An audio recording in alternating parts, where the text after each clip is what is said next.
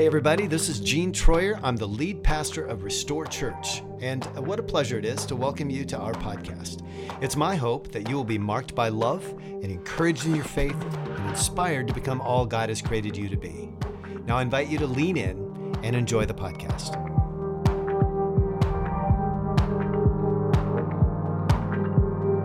We've been in this series now, Starting Point. This is week number 3.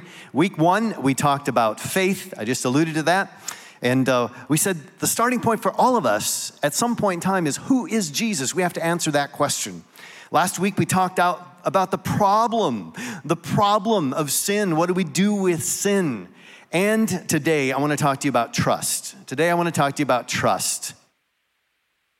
What's your relationship with trust? Do you trust people? Do you trust yourself? Have you broken trust, or has someone broken trust with you? See, part of the human experience is that we, at some point in time in our lives, have to face our own sin, our own mistakes. We have to decide, are we going to just call ourselves mistakers? Are we going to call ourselves sinners? And what are the implications of just saying, yeah, I just made a mistake, or actually stepping into the moment and saying, I have sinned. I need to repent from this. I need to go a different way. We all have to face that at some point or another if we're going to live lives that are fulfilled, that are lives that are effective with not just ourselves, but with those around us. In the first 14 years of our marriage, I was in the restaurant industry, and maybe you don't know that about me, but I spent the better part of 14 years working. And if you've ever worked in the restaurant industry, you know that stress is high, margins are slim, and it is like you're kind of on call all the time. And so in the restaurant industry, you also often, you employ people that are, shall we say, their frontal lobe is not fully formed. Maybe we could say they're in middle school and high school. Great kids. I would usually trust people, and I still trust people as a default. I typically trust people until they prove themselves untrustworthy. And I just remember a couple times when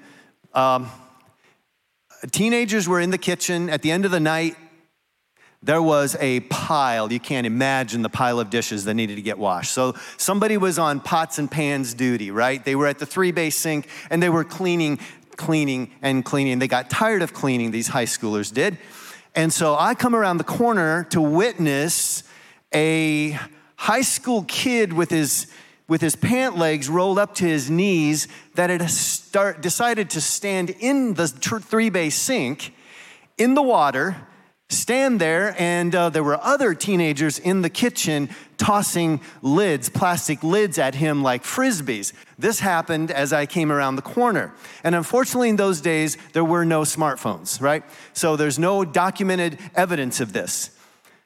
But do I need to tell you that my trust level of those kids went down?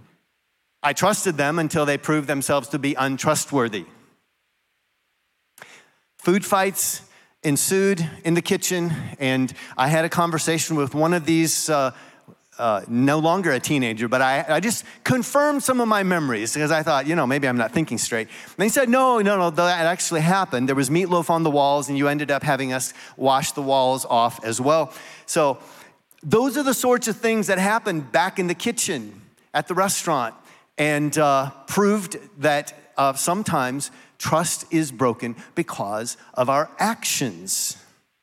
So what do we do when we make a mess? What do we do when we create a scenario that feels completely broken and trust is out the door?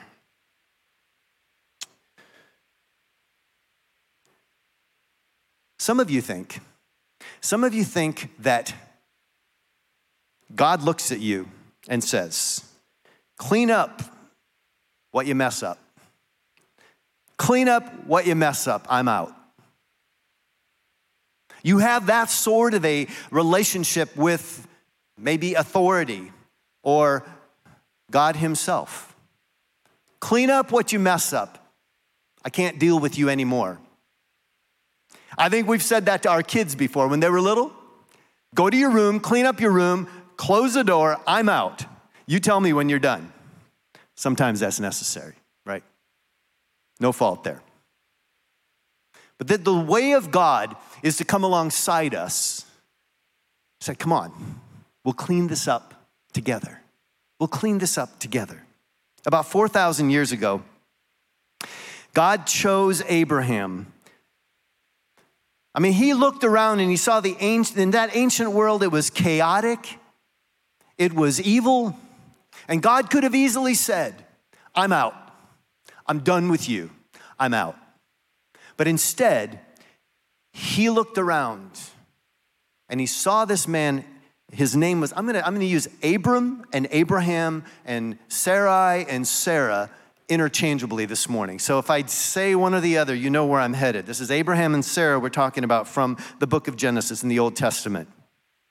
So about 4,000 years ago, Abraham was that starting point that God looked at this guy and he said, I think I can begin the process of setting things right in the world. I think I can use Abraham. I think Abraham could be the guy that the genealogy of Jesus would come through. But guess what? God did not pick Abram because he was faultless. God didn't pick him because he was perfect. I mean, early on in the story, Abram is married to Sarai and they're in Egypt. And instead of saying that, scriptures tell us that Sarai was beautiful. She was beautiful. And Abraham was afraid that Pharaoh would see her, or someone would tell Pharaoh that Sarai was beautiful, and he would ask her to come be with him. And Abram would lose his life because he would claim her as his own, as his wife. So instead of admitting that she was his wife, he said, yeah, we're just gonna say that you're my sister so that when they take you, I won't be hurt, I won't be murdered. So the story goes that actually happened. They lied to Pharaoh, and this is the kind of guy that Abram was. He wasn't necessarily trustworthy in that moment. God could have looked at that and said, I don't know about this guy. I don't know. You know, we can read that Noah was chosen because he was blameless and righteous. That's a few chapters ahead or behind us now in the book of Genesis. But we don't get that about Abram. Who really knows why God picked him? A quick read of Genesis 12, verses 1-3. This is what it says. The Lord had said to Abram, and this is where it starts with Abram. The Lord had said to Abram, leave your native country, your relatives and your father's family, and go to the land that I will show you. I will make you into a great nation. I will bless you and make you famous, and you will be a blessing to others. I will bless those who bless you and curse those who treat you with contempt. All the families on earth will be blessed through you. This is all we have at the beginning of this story about Abram and Sarai. So I dug in with some Hebrew commentators. So I'm gonna read you a passage from this commentator. He says, when God reveals himself to Abram, it is both as creator and his immanent presence in the world. Now picture this. God has been hiding in the world, waiting for an Abram to whom he can reveal himself. In Revelation 3, at the very end of the New Testament, we read this. Behold, I stand at the door and knock. If anyone hears my voice and opens the door, I will come to him and dine with him and he with me. God was looking for an Abram.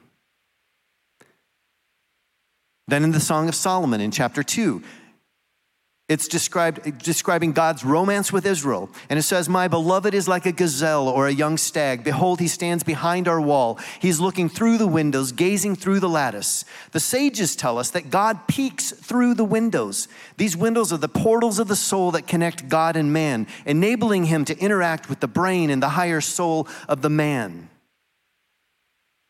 Jump to Hebrews 11. It was by faith that Abraham obeyed when God called him to leave home and go to another land that God would give him as his inheritance. He went without knowing where he was going. And even when he reached the land God promised him, he lived there by faith. For he was like a foreigner, living in tents, and so did Isaac and Jacob, who were his sons, who inherited the same promise. Abraham was confidently looking forward to a city with eternal foundations, a city designed and built by God. And now back to the original question. Why did God choose Abram? Well, we know God chose Noah because he was a righteous man, perfect in his generations. But when God was searching for a man who would bring the hope of salvation to the whole world, he needed someone who himself had already yearned to bring that message to humankind. God revealed himself to Abram because Abram was searching for God. And God chose Abram because Abram had already chosen God. Isn't this interesting? God is still knocking at the door, hoping that we will open that door, hoping that we will yearn to bring this message to all of humankind. He's still looking for the Abrams who will be a blessing, receive a blessing. He gave Abram 3 promises in his initial interaction with him. He said, I will make you into a great nation. And I will make you into a great name. I will make you famous. All of us have heard of Abraham. Muslims, Christians, Judaism, all 3 major religions all name Abraham as their founder. Now, obviously, theology takes us different directions as we get past the story of Abraham and on into the Old Testament and the New Testament. But isn't it interesting that the majority of us have known about Abraham? We've heard the stories of Abraham. His name was made great, and he would be a great blessing. Great nation, great name, great blessing. In Genesis 15:6, Abram believed the Lord, and the Lord counted him as righteous because of his faith. Trusting in God resulted in being in right standing with God. How's your trust this morning? How's your faith? What do you believe in? 2,000 years later, now the Apostle Paul writes in the book to the Romans, Romans chapter 4. The Apostle Paul writes these words. He says, God promised to give the world to Abraham and to all his family after him. He did not make this promise because Abraham obeyed the law. Now he's talking about Old Testament law. He promised to give the world to Abraham because he put his trust in God. This made him right with God. Is it conceivable that the starting point of faith is relationship? The starting point for relationship with God is simply trust. I know some of you are sitting here this morning and said, yeah, I knew that. I knew that all along. But what I want to do this morning is to take us a little bit deeper than our normal perspective here. What if 4,000 years ago, God actually revealed this to Abraham, and this is like the lowest rung of the ladder. Just step into truth. Step into trust. Begin to trust. It's not some complicated formula. There's not a certain key that you have to have. Trust and be approved as a righteous person. Verse 16, so if the promise is received by faith, it is given as a free gift. And we are all certain to receive it, whether or not we live according to the law of Moses. if we have faith like Abraham's. For Abraham is the father of all who believe. So he was promised, one of his promises was, I'll make you into a great nation. He's going to be the father of nations. He believed this.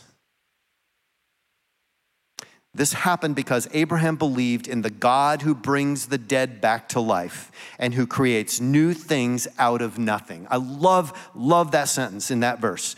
That was in verse 17 of Romans 4. This happened because Abraham believed in the God who brings the dead back to life and who creates nothing or new things out of nothing. How's your hope? How's your trust? How's your hope this morning? When you look at the circumstances of your life, do you have a high degree of hope for the future? Or have the last 2 years taken it out of you and you are completely depleted of hope? How's your hope? See, in verse 18, even when there's no reason for hope, Abraham kept hoping, believing that he would become the father of many nations. For God had said to him, that's how many descendants you will have. And Abraham's faith did not weaken, even though at about 100 years of age, he figured his body was as good as dead, and so was Sarah's womb. But Abraham never wavered in believing God's promise. In fact, his faith grew stronger, and in this he brought glory to God.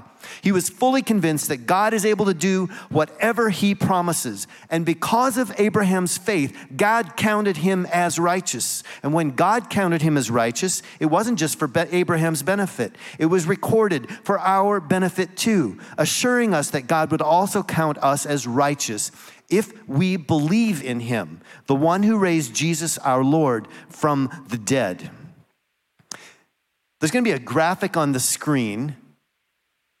Belief is at the bottom, faith and trust at the top. So think with me, if you will, for a minute. God will also count us as righteous if we believe in him. So we've been talking about belief, we've been talking about faith, we've been talking about trust. Our belief system informs our faith. It informs our trust. Faith is something that we have based on what we believe. Trust is something we do based on what we believe. Some of us believe crazy stuff. Some of us have faith in things that should not be, that we should not have faith in. Even our faulty thinking, if we believe it, informs our faith. It informs our trust. So it's significant and it's important that we know that what we believe is true and that our faith that we have is founded in true beliefs and that the things that we trust are true.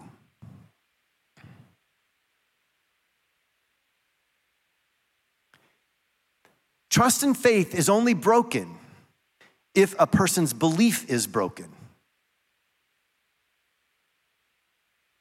Conversely, our truth and our faith can only be repaired and strengthened if our belief deepens. If you've ever broken trust, or if trust has been broken with you, you know that trust is probably a little more fragile than faith when it comes to rebuilding it. Some of you have had people break trust with you, and you felt guilty because you haven't been able to be back in relationship with them.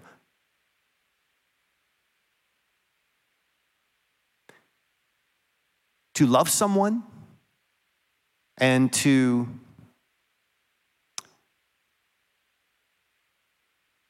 have their best interest in mind does not mean that when trust has been broken, that you need to be back in relationship with that person.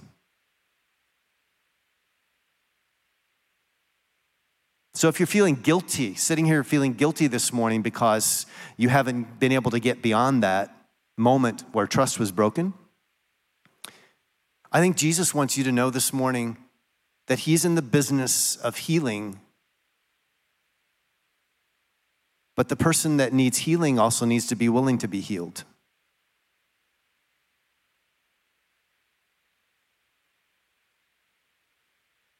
So where relationships are broken, where trust has been broken, give yourself time for it to be built back up again.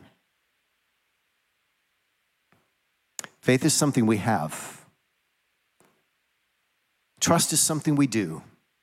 And both of those are built on the beliefs that we have.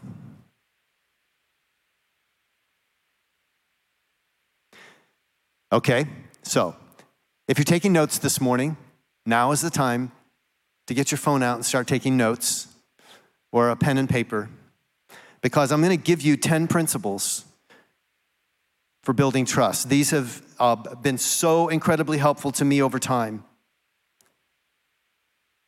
And they're from Stephen Covey. So if you've broken trust, or trust has been broken with you, how do you build it back up again? How do you build trust where it's been broken? How do you step back into relationship? Well, it's not easy. It takes a lot of hard work. But let me give you these 10 steps. Number 1, listen well. Listen well.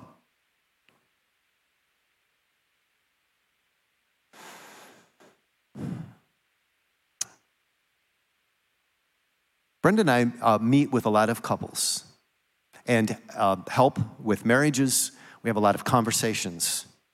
And the bulk of what we do is listen.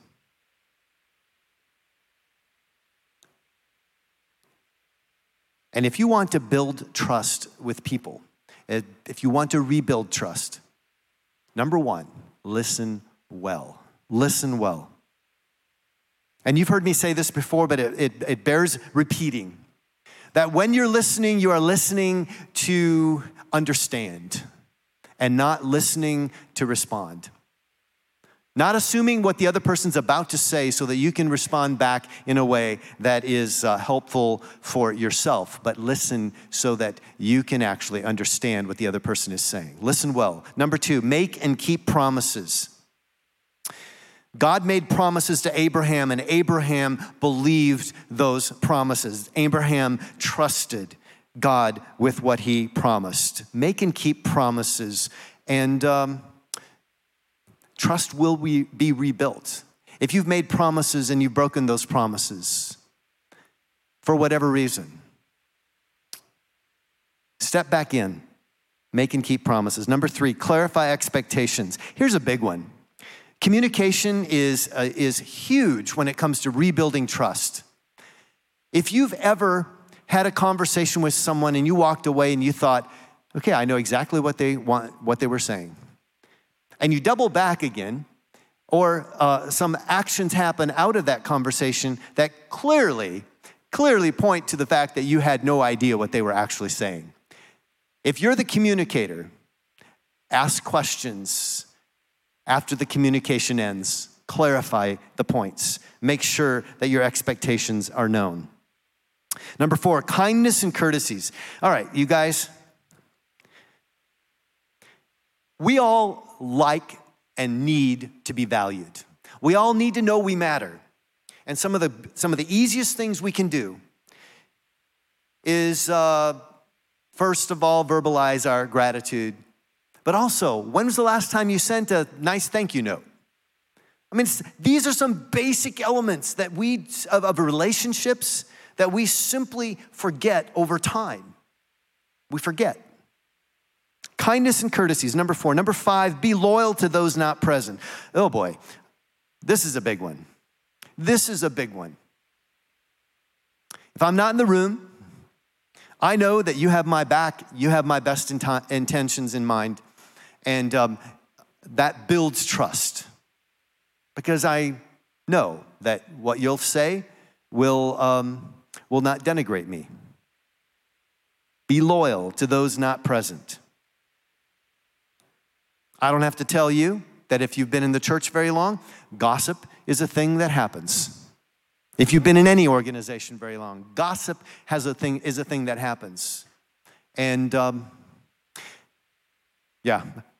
I had a fellow pastor tell me that they got to a new church and they got a phone call. And there's a self-named group within the church that was the gossip group or something. Like they were somewhat proud of this. The oddest thing I've ever heard. They disbanded pretty quickly. Number 6, apologize. Say you're sorry. When you take the blame for something and apologize, my respect for you will increase. Apologies, genuine apologies, show that your ego is in check. Number 7, forgive. Oh boy. You know what I said earlier about if trust has been broken with you? Here's a big way of rebuilding that trust. You can forgive that person. Guess what? You can forgive that person even when they don't request forgiveness. In fact, I would say to you that it is your responsibility as a follower of Jesus to forgive even when it's not requested. Because the only person that is suffering because of lack of forgiveness is you. It's you.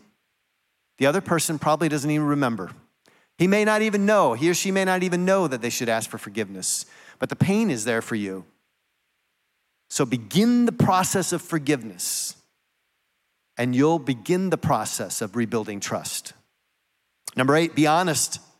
Be honest. When someone is more known for their tap dancing than their honesty, you don't know where you stand or what version of the truth you'll get. So always shoot straight. Say the truth. Be honest.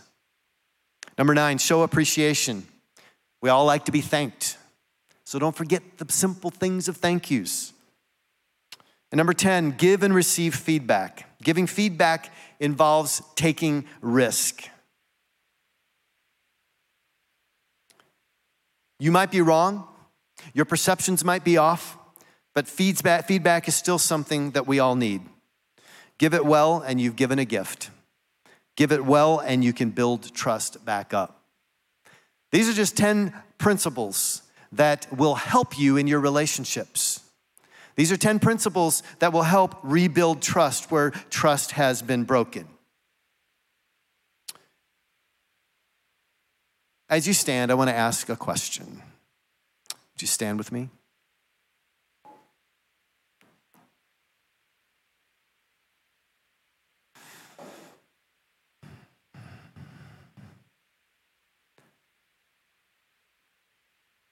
I phrased this question because I have to ask myself, at the end of the day, do I trust God? Do I trust God? My glib response, of course. Of course I trust God.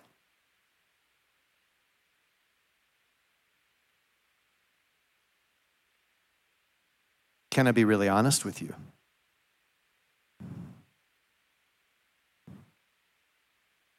Brenda and I have been sort of serial entrepreneurs and have done a number of different things. Starting a church is one of those things.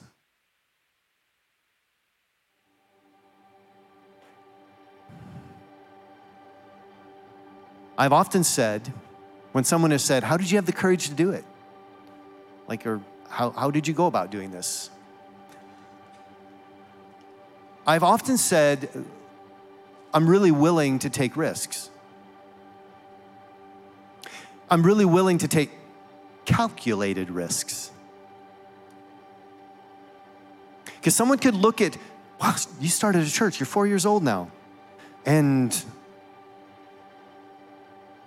you're making a big impact and you're doing all this stuff. That's awesome. How'd you do it? Took a calculated risk. There's nothing wrong with that.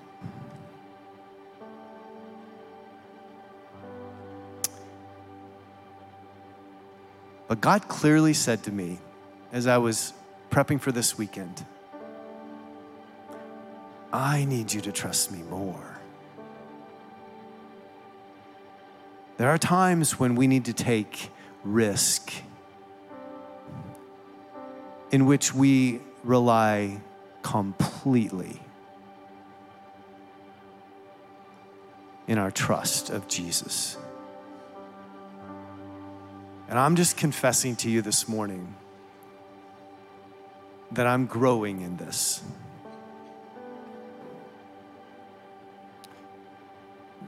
We have a whole bunch of different people that are online or in the room. We all come from different places. Very few of us came from, like, we're made up of a whole bunch of different faith experiences.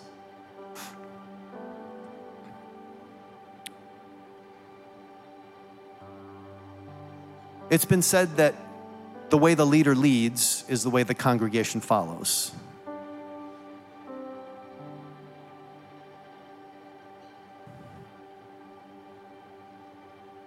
Some of you have had experiences with Jesus that are very different from my own. And some of you have had experiences of the Holy Spirit's activation in your life in ways that are very different from my own.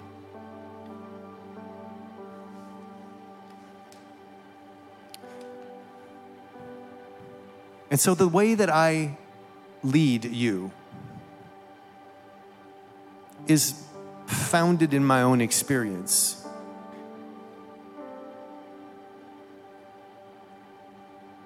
And I'm just telling you, sometimes I don't trust what God might want to do here among us.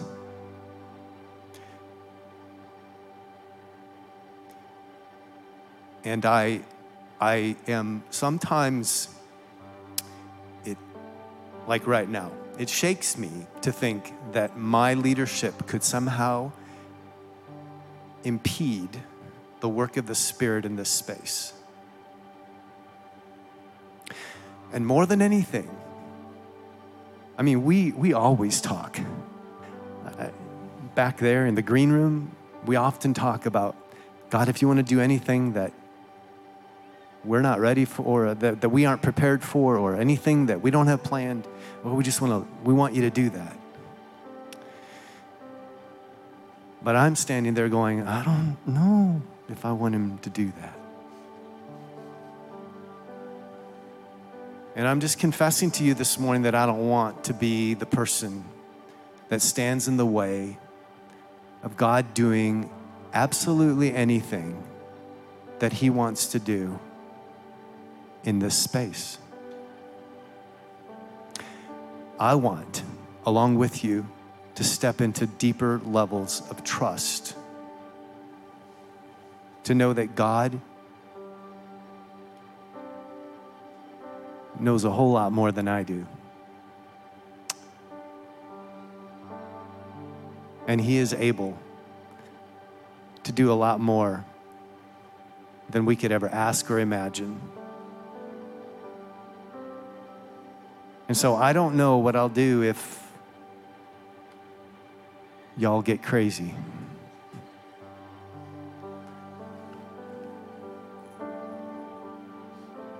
But I want to trust deeper than I have this far.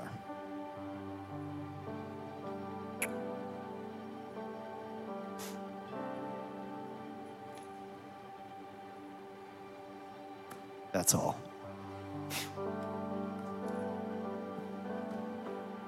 Father, we take these moments and we declare that you are trustworthy, that we believe that you are who you say you are, and we are the people that you've called us to be. And we're on a journey, and sometimes that journey is long and hard, and sometimes that journey is filled with places where trust is broken, and sometimes we are the breaker of that trust, and sometimes trust is broken by other people toward us. where we have been lacking in our faith. Lord, help us to remember what we believe and stand on that belief and have faith and do trust.